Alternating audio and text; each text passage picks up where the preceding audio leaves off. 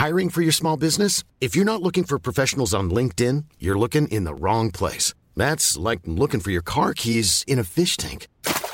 LinkedIn helps you hire professionals you can't find anywhere else, even those who aren't actively searching for a new job but might be open to the perfect role. In a given month, over 70% of LinkedIn users don't even visit other leading job sites. So start looking in the right place. With LinkedIn, you can hire professionals like a professional. Post your free job on linkedin.com/people today.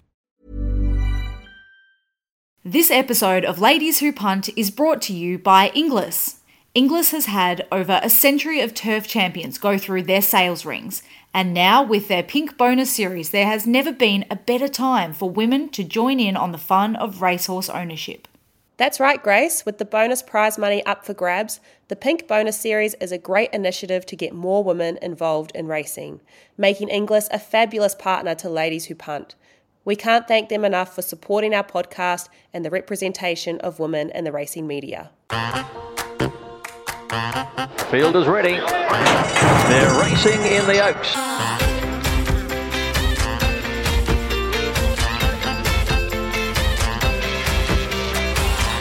Hello everyone and welcome back to Ladies Who Punt. We are the podcast that aims to decode the sport of horse racing one topic at a time. I'm Fiona Blair and with me today is Grace Ramage. Hello Grace. Hello Fee, and hello everybody listening in to another big episode of Ladies Who Punt. Gee, how good was the racing last Saturday? Amazing. Of course, last week's episode was a full form preview and we all hope that you went and found plenty of winners based on your own form analysis. But I tell you what, Fee, I'm going to give ourselves a pat on the back here because we did speak about the winner of the Golden Slipper in Shinzo at length in last week's episode.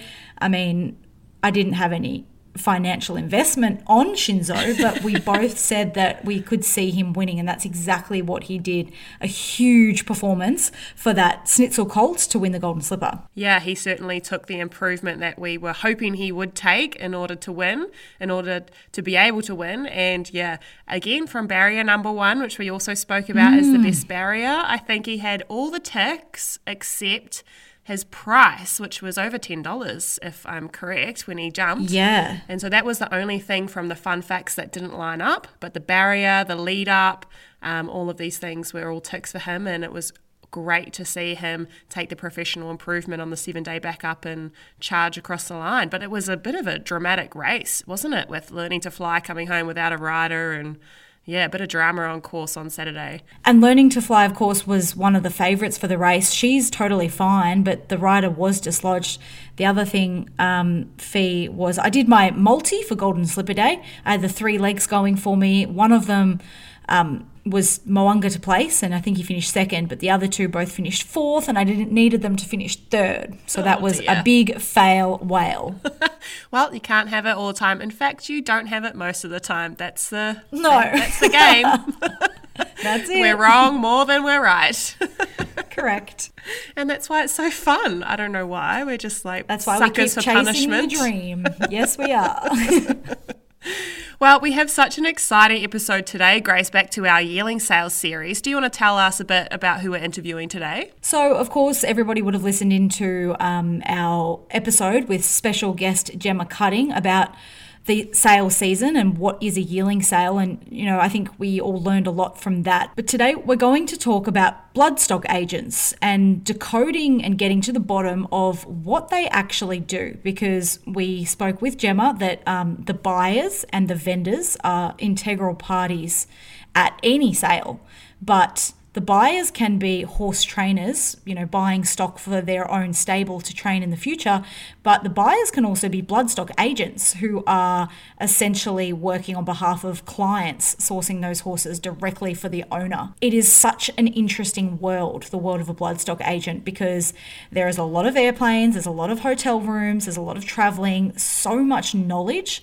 And to help us get to the bottom of what this role is, we're so lucky to have a very special expert guest in Catherine Brueggemann on the podcast. Yeah, I'm so excited to be able to ask her about what it is she looks for at a sale. Like these bloodstock agents, their job is to look at horse after horse after horse, at sale after sale after sale, and try and pick these future champs. And they're so well trained. Like what Catherine sees in a 2-minute parade of a horse, like I wouldn't see if the horse paraded 10 times in front of me, you know, like No. their skills are so honed and they can pick up on things so quickly in these horses that I can't wait to pick her brain to understand her process and how she does it. So with that in mind, Grace, we won't leave it any longer. Let's get into our interview with Catherine Brueggemann.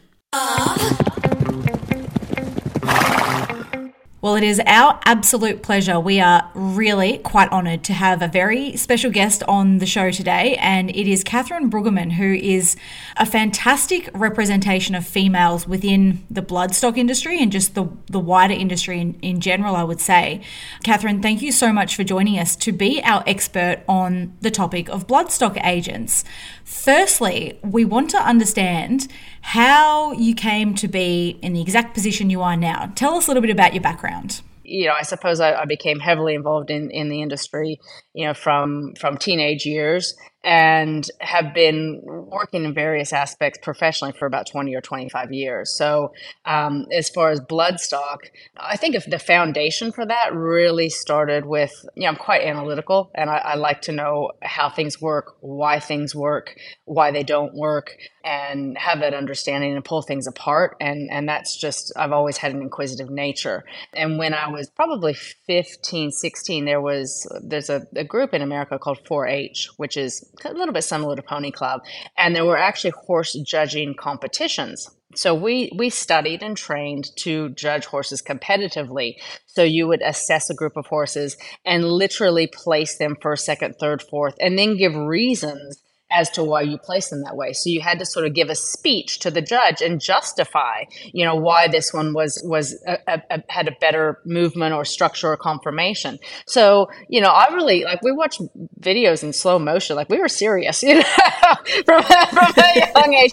And that was really where I suppose it all began, as far as that analyzing an animal, you know, analyzing what's better or not as good, and structure and movement and all of that.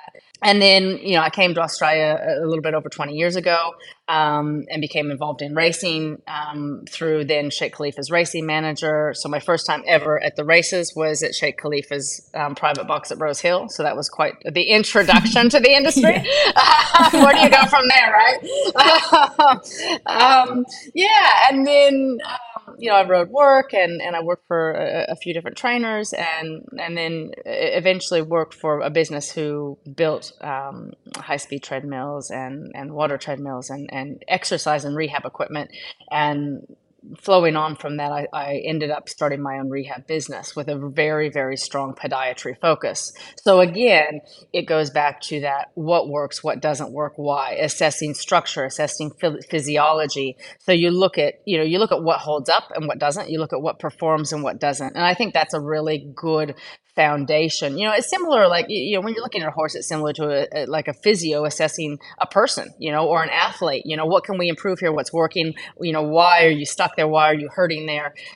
So that kind of analytical mindset that the brain doesn't stop probably is a lot to do with it. Yeah.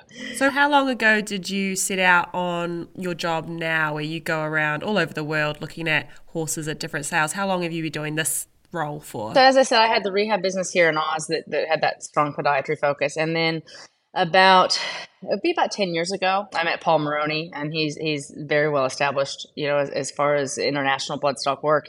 And he asked me to go up to Europe with him, and I went up and we worked BBAG, Baden-Baden sale in Germany together. And then I think the next sale from memory was Tattersalls October Yearlings, and we made it through book 1 and 2, and then we were getting behind, and he gave me about 80 colts to look at in book 3. And basically, you know, I came back with my short list of what I'd found, and told him, look, you know, there's a handful of horses, but, you know, really there's 3 that I think are quite nice, but really there's only 1. And he goes, okay, show me the 1, and got it out, and he just shook his head, and I thought, what have I done wrong? You know, what have I missed? and basically goes, then leave it to you to find the best horse we've seen so far. You know, and we ended up buying the colt. So first horse I selected on my own, bought him for clients for about 60,000 Aussie, and he was sold about a year and a half later for 1.6 million. So Wow. yeah, so Wow. so And then after that, he was like, okay, you're good. Off you go. So that was about 10 years ago. And like I've done a lot of work in both hemispheres. Basically, for six and a half years, I was essentially homeless, living in hotels and Airbnbs and on the road, a lot of airports and doing both hemispheres yearlings.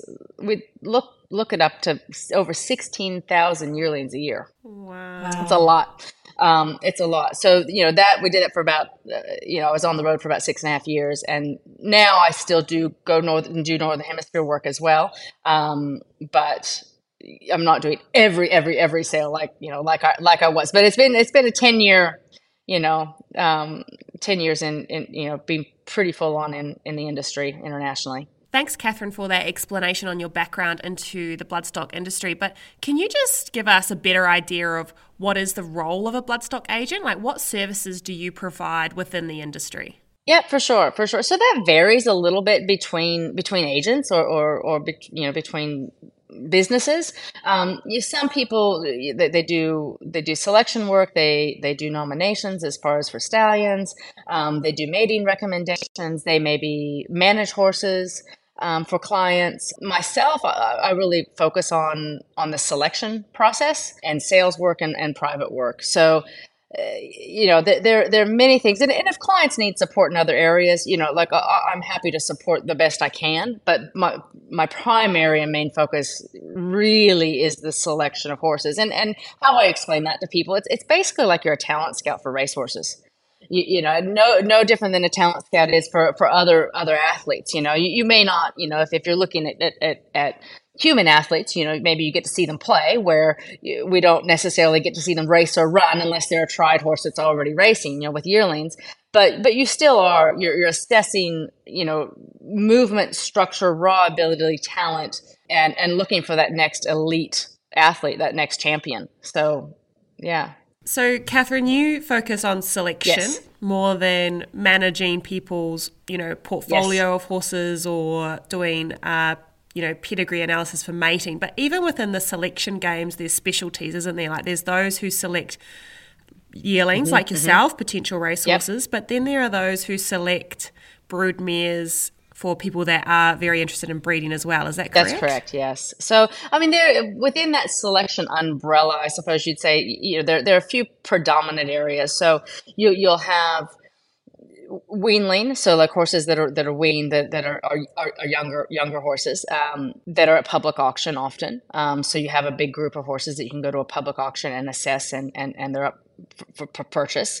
And oftentimes those weanlings are either purchased to go on and be carried through and race eventually, once they're of age. But another big aspect of that, especially in Australia, is what's called pinhooking. So it's the purchase of those weanlings to then resell as a yearling. So you're trying to make a twist or a profit and see the potential in that weanling and say, look, I think this horse is going to really go on and be worth a lot of money, in 6 months' time, and I can resell it and take it to market again. And then you have yearling sales, where yearling sales, you still do have a bit of that pinhook ability and trading ability, where some people will buy a yearling to then trade as a ready to run or breeze up horse that's the horse that's under saddle as a 2-year-old.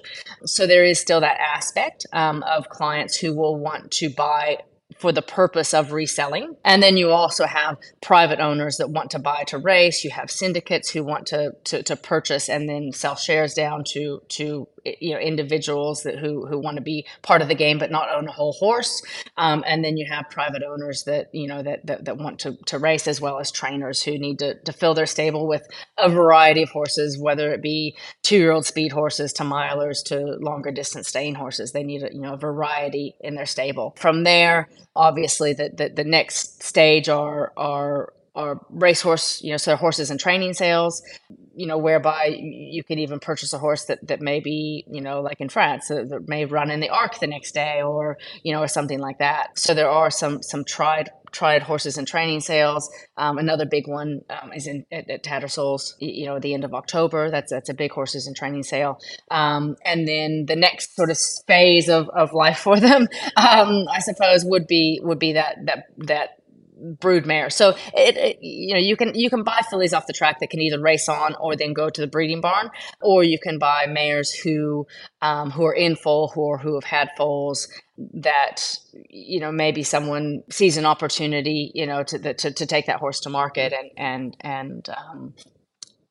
there's always opportunity to buy that bloodstock for breeding purposes. So there are many aspects, and all of those sort of exist within that public auction realm, which is a really it's a great way, because there's a large volume of horses is in one place with a group of professionals that are really, really good at what they do and great at presenting horses, and it makes my job a whole lot easier to really get through a volume of horse and find what I really believe in for the client and what I think is going to be the best fit. Catherine, what do you think are the essential skills and traits that are required to be a successful bloodstock agent? Resilience. No.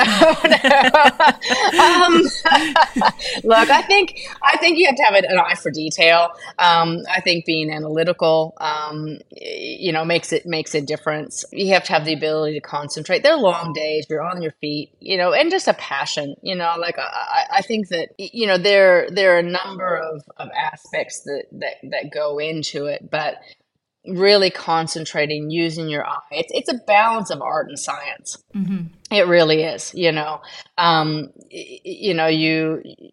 have to analyze, what's working and why, and then you also have to trust your instinct, and you're assessing structure and symmetry and balance and movement and all of that. And there are many, many different ways to go about it. Different people have different recipes. And the other thing is, I think you have to back your judgment and then follow up and I'll keep my notes and I'll refer back. If something wins a Group 1, you're always checking yourself. You never stop learning. You never ever stop learning. With the English Easter yearling sale in just a few weeks, could you take us through the steps in your process for preparing for a sale like that? As in, what work do you do before you get there? And then what work do you do once you're on complex? Yeah, for me, it's pretty simple. I try to have my own personal batteries as recharged as they possibly can be. That's probably, I don't always succeed at that, but that's probably first and foremost. And the reason I say it's easy for me is that I look at every horse. So between Paul Moroney and myself, we look at every horse, and so I'm not working through the catalog pedigree wise to thin down, and say, oh, I only want, to look at colts or fillies out of stakes performers, or I only want these pedigrees, or I only want those sires. Like, I'll look at every horse between us, every single horse. So that, that makes my prep work probably lighter. It makes the work on complex more involved. Heavy. Yeah, absolutely. Some people they'll and I understand it, they'll thin down the catalog, and they might have 120 to look at instead of 450 or more, and it's like, oh, and that will be because obviously the client is only particularly interested in a certain style of horse, like potentially buy a certain stallion. That's what you mean by that? Yes, that's true. It does depend on clients. It depends. Like, I also work across a wide group or a wide variety of clients. If I only had like a main client or two that had those really tight parameters, would that recipe be different? Maybe. I don't know. Like, definitely with broodmare sales, you're looking more, that will get thinned down, because what they've done on the track or haven't done. What they've produced or haven't produced. What sort of makes sense or doesn't. But with yearlings, like, it's sort of like I have the approach of leave no stone unturned, because you don't know what's going to walk out of that stable until you see it. And just because a pedigree page, has XYZ, it can have the best page in the world, but if you don't like it on type or it doesn't move well, yeah, that's sad and I'm sorry, but, or you can have something that is by a sire that's a little bit unfashionable, but it's thrown to the dam sire and you go, wow, this is a cracker. This is a real athlete, and that's where it comes into having those clients that'll back your judgment. So what I'm hearing there is like, for those who might not be familiar, there's two types of buying. You can buy off page or you can buy on type. And it sounds like you really go for the type rather than the page. Very, very much like both is ideal. You can't always afford it when you have both. It depends on how deep your pockets are. I always say the page tells you, if you're going to be able to afford it or not. But, it's great to have a fantastic page and a great type as well, but I don't want to miss an athlete that is a good type just because the page is a bit weak. Oftentimes those horses, like they perform well and they're buyable because they aren't as fashionable, but they go on and get results. So, that's where, we've had a lot of success at that, in buying those horses for unders. Now, I work on commission. It doesn't always help my cause as far as an income point of view, but you want to buy, you want to buy the best horses you can, and that's like I said, that's why you just go and do the work and hunt them out and see what comes to the top. So once you've found a yearling that you like on type, and then you consult the page, the catalogue. Are there any specific things that you're looking for on a pedigree page? Some of it is, like black type winners, all of that. That's always great. If they're good performers, well related siblings, all of that's fantastic. But some of it too, and this is a little bit more complex, I suppose. But sometimes you're looking at the physical horse in front of you and you're going, what on this page matches with what I'm seeing?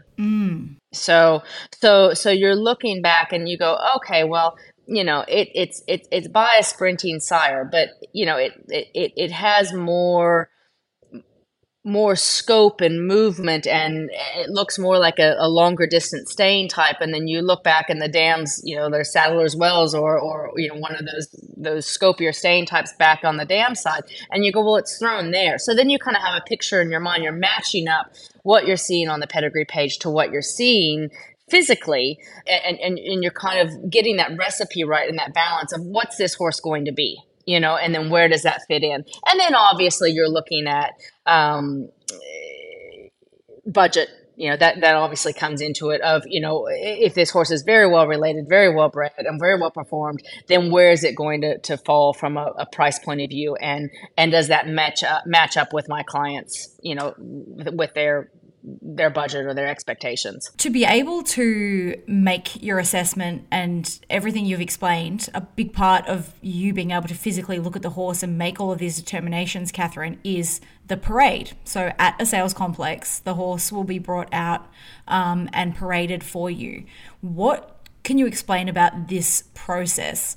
Why does a bloodstock agent need the horse paraded for them? Yep. So good question. So basically parading, it's a really consistent, uniform way to assess horses. So, and there are absolute pros at it. And the leaders that work the sales circuit, there are a lot of freelance people or people who work with farms, and we see the same group of people literally all over the world, and they're excellent at what they do, and it makes a really, really big difference with my ability, because with each horse, like I'll get through, depends on the sale, but maybe around 140 horses in a day. Wow. That I take individual notes on.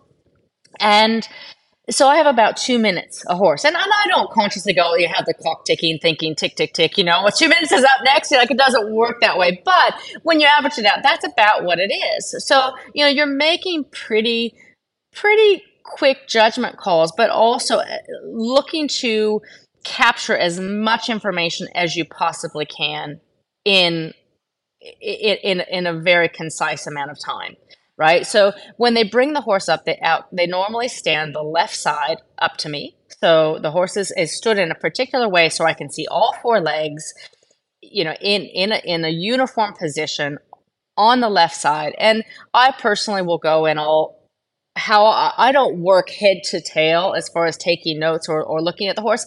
I write down what stands out. And if that's something good, then great. If that's something not so good, well, then that's the way it is, and I will take notes on what captures my eye about that animal. Good, bad, and otherwise. So, and I take very thorough notes because, again, I go back and I check myself. So if 2 years down the track, a horse wins a Group 1, I want to know, yeah, I loved it, but, I didn't have the budget for it. I didn't have a client, or I was underbidder, or what have you. Or, hey, I thought it was too back at the knee or too hockey or had this or that conformation fault, but it's gone on and performed. So I want to be able to check myself. So I take very thorough notes. So basically, as I was saying, the horse comes out, it stands up at the left side. I see what I see and then write down that information. Then I ask the leader who has the horse in hand to please walk the horse.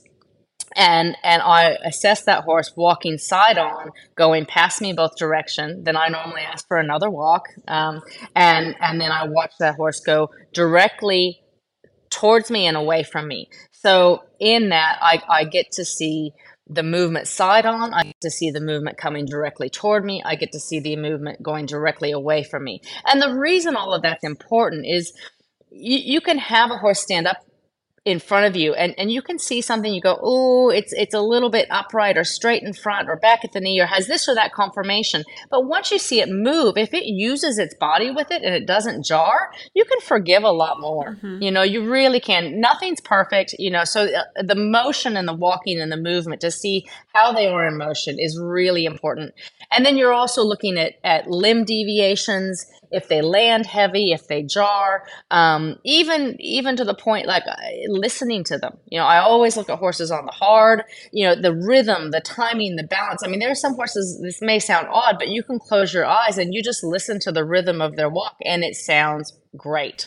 And there are other animals that you go, oh, that's like, what's going on there? So in that 2 minutes, you're capturing a lot of information and the staff that are on site are excellent at showing those animals and allowing us to be able to do that. I'd love to hear your thoughts on, like you say being a Bloodstock agent requires, you to be quite analytical, but how much do you think is like your gut talking to you when you're making these assessments? Yeah, like I do think like as far as a mechanics, I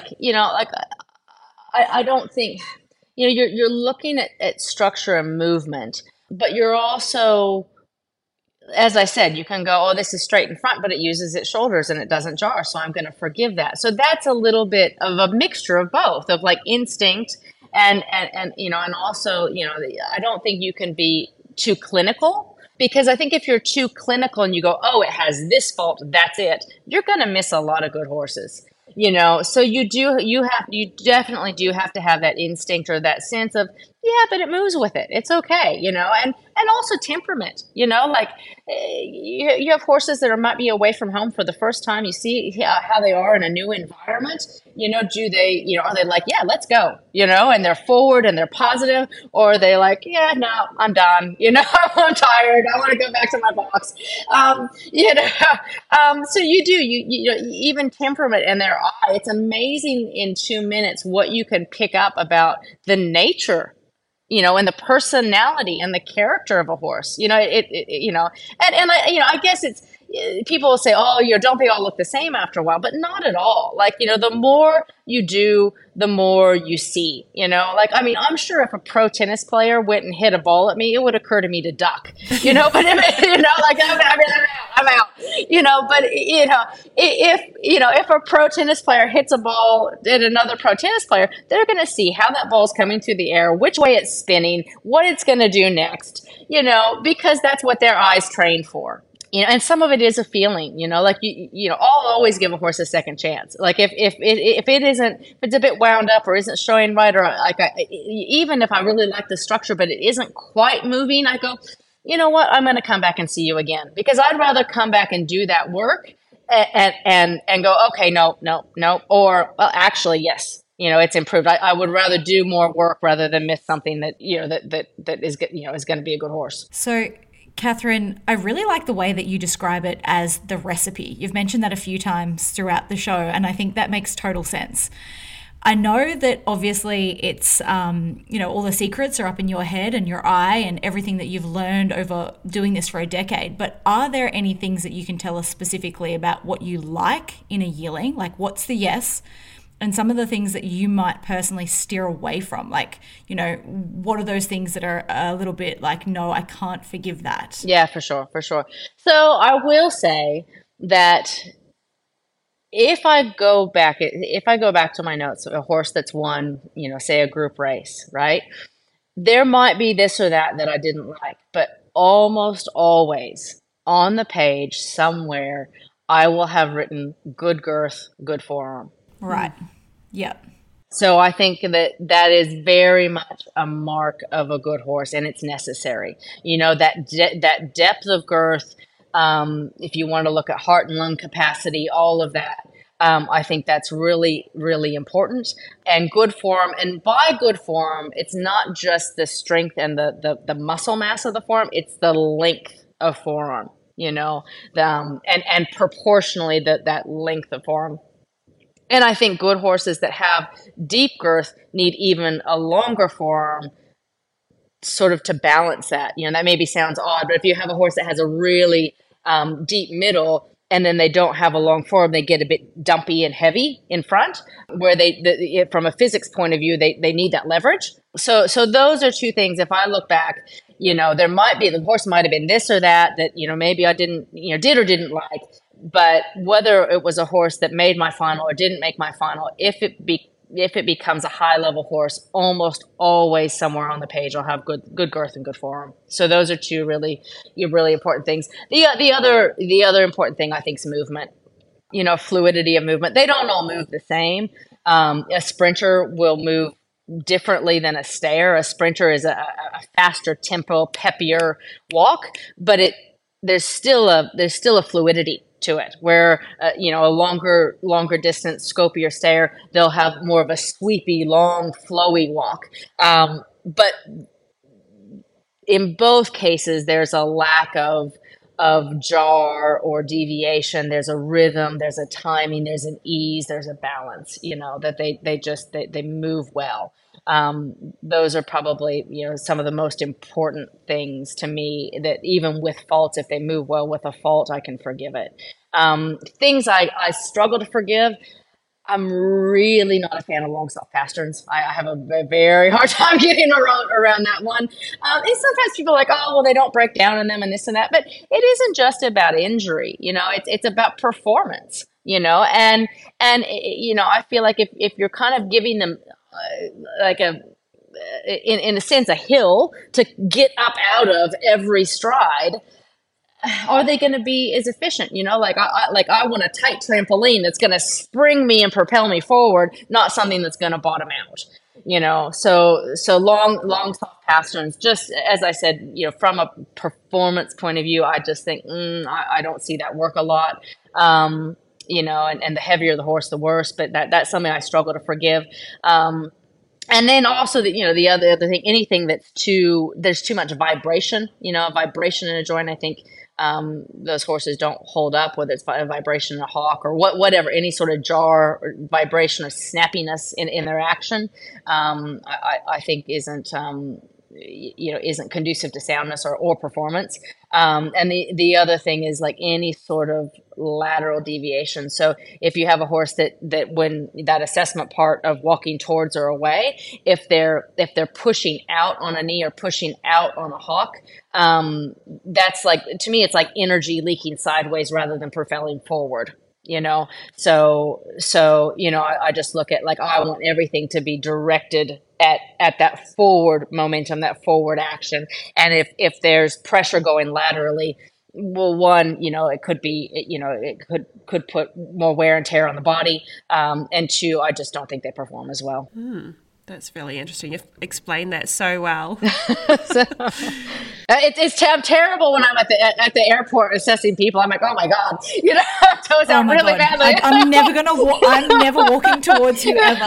I have full confidence. It's a problem. It's really a problem. One of my bosses once said to me, Catherine, he said, if you were a broodmare, I wouldn't breed from you. Oh no, that's terrible. He was like, your legs, your confirmation is shocking. I was like, gee, thanks. So tell me what you really think, right? Gee, that's a rough. I don't know back. Oh dear. Yeah, not an athlete. Oh dear.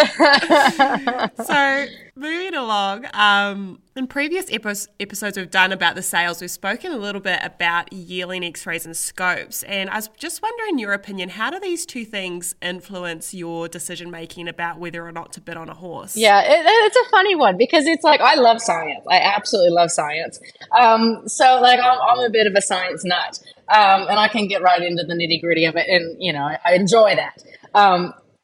Having said that, because I work across a variety of clients who often use their, a variety of vet of their choice, I know that different people have different opinions, right? Different vets have different opinions, just like different bloodstock agents or trainers or, anyone have different opinions. So, it's a matter of having someone that you trust and that you believe in and running with their judgment, I suppose.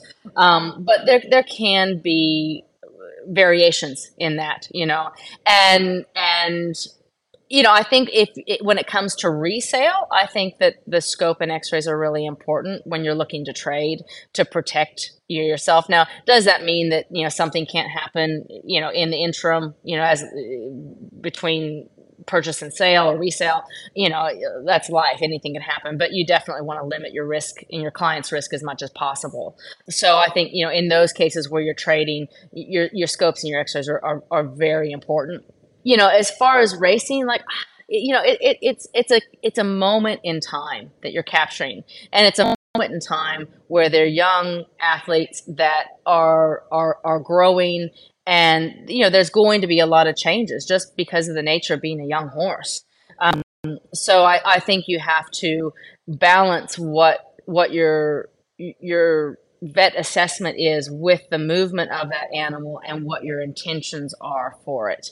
If it has 3-year-old knees that are going to need some time, that doesn't need to be a problem as long as you aren't going to try and make it a 2-year-old.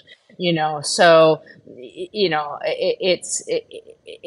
it's having that awareness and then managing the horse to the best interest of the animal. So that's like another ingredient to the recipe, I guess, as you would say. Yeah, absolutely. I think it's important to have that information. I think it's also important to realize different people have different opinions, and too with scopes, like people can get, very wary of scopes. And I understand breathing is super important for an athlete, but some of the science, like if you look, you go, people get scared of say a 2B scope. They think, 2B on the way to 3 is kind of a saying that we hear with clients. And that's getting a little bit more technical, but, scientifically speaking, the science says that the 3s don't go in the wind more often than, your lesser grade horses. So, some of it's perception as well. And you're always doing your best to protect your client. But the thing is that, the worst affliction they can have is to be slow. So I can do that part to prevent that, then the best I can. You don't want to rule out an athlete, for something that's a moment in time that can be resolved or just with a bit of time and, go, this doesn't have to be, a big deal. If there's a major problem, then for sure, like there's a point that you need to go, can't love it. I mean, there are times that there are horses I absolutely love and they move well. And, we had a few years ago, we had a few horses that are two of our best colts, that didn't scope well. And we had to walk away, because for clients, you just couldn't spend a client's money, and they've both gone on and performed. So, still, would I would I go and spend a client's money on that horse? No, I want to, I want to be safe and protect my client, but you for sure keep an eye on them. And, it isn't always the be all and end all. So you have to stay open. Catherine, the bloodstock industry within racing can be, quite a male-dominated space. What advice would you give to any other women looking to break into this area? Like, what advice could you offer them? Yeah, I think it's getting easier. I think there's some great women around doing some amazing things. Be relentless, do your work, focus, and just keep turning up. I think if you're just there and you're there and you're there and you're consistent and it was when I was competing with horses years ago, there's things that are subjective, right? They go, oh, but the judges and you're not known and there's this and that. You can't keep turning up and getting results time after time after time and then have it, eventually it will be recognized, and I think a lot of it is about attitude and positivity. Just be genuine and do your best and, smile and say hi and be polite and I don't mean be polite as in you got to be a good girl or be nice or anything like that. But just, I don't think there has to be an edge either. Just be genuine, be who you are and really do the work, learn as much as you can, ask questions. And just keep turning up with a good attitude. Yeah. More specifically, what do you mean by do the work? Like, what kind of work should we be doing? Yeah. I think there are many, many, many, many aspects of the sales industry, and getting experience in different facets of those is valuable, and I always look at okay, it's no different than trying to program a horse. If you go, this is where I want to go and this is where I am, then you work backwards from there and you go, okay, well, what are the holes in my knowledge? Are the holes in my knowledge the fact that I need to learn more about conformation and about movement and about structure and about what does and doesn't work and why, and then, okay, well, if that's the case, then who do I need to talk to? Do I need to spend time with a vet? Do I need to spend time with another agent? Do I need to spend time with someone who does full assessments with limb deviations and, to make things more obvious? Like I always say, if someone comes and shadows me, it's always easier at maybe a less premier sale because the conformation faults are a little bit more obvious.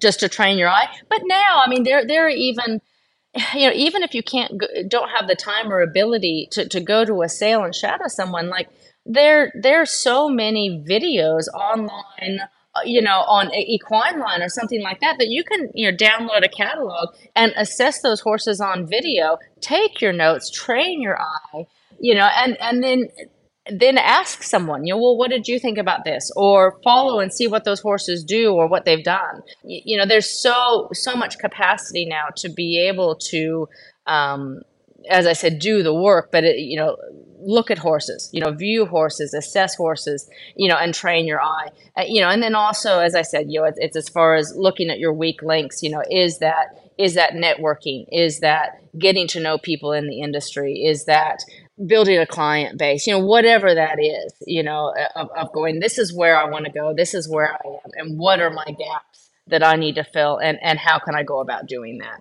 Thank you so much for that answer. That was so good. That was practical advice. I love it. That's great.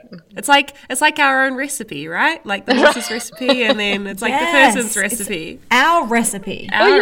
Yeah. You never stop learning. And if we did, how boring would that be? You never. And that's one thing about the industry is you're always learning. You meet some fantastic people that you probably wouldn't come across really in any other business. It's hugely rewarding and it's a lot of time on the road. You have to be prepared for that if you're going to do it. But if you can deal with that, I think I love it. Absolutely love it. I think we can all hear from the way that you've been speaking that your drive to keep learning and to keep bettering yourself and to keep chasing those rewards, as you mentioned. It's so obvious how passionate you are, and it's honestly inspiring. Like, I want to go out and learn, and I want to go find my gaps in my knowledge.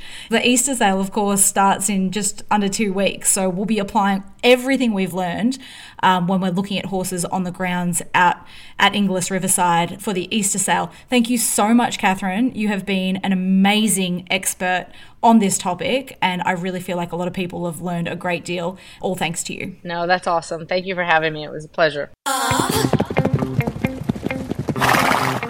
Grace, Catherine Brueggemann has to be one of the best guests we've had on this podcast. That was absolutely fascinating, and I loved how she broke everything down in such simple terms for us. Yeah, it made it so easy to understand, didn't it, Fee? And honestly, I feel like I am in a much better place now to go out for the upcoming Inglis Easter sale and actually apply some of the things that she mentioned. You know, that recipe analogy that she kept talking about, it's all about finding your own recipe.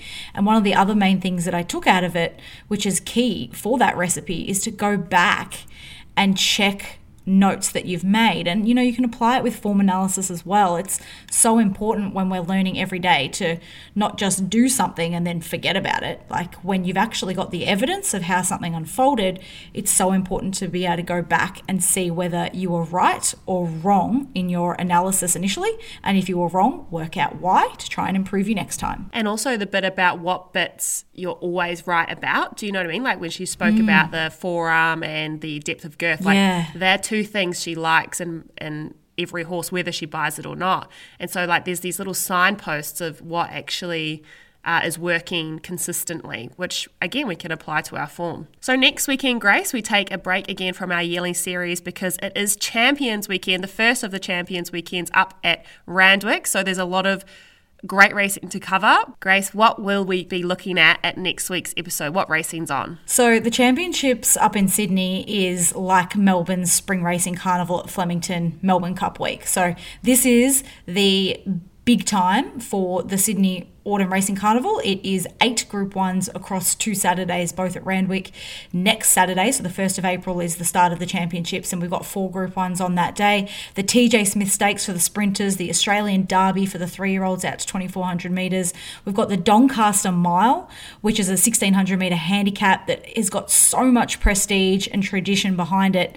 And then the other one is the Size Produce for the 2-year-olds, and likely we'll see Shinzo awfully hard to beat after winning the Golden Slipper, stepping out to the 1,400 metres now. So we have to get into that meeting from a form perspective, and we encourage everybody to come along on that journey with us because it is an outstanding day of racing. Yeah, really looking forward to that one. But for now, it is time to sign off, and we will catch you all next week.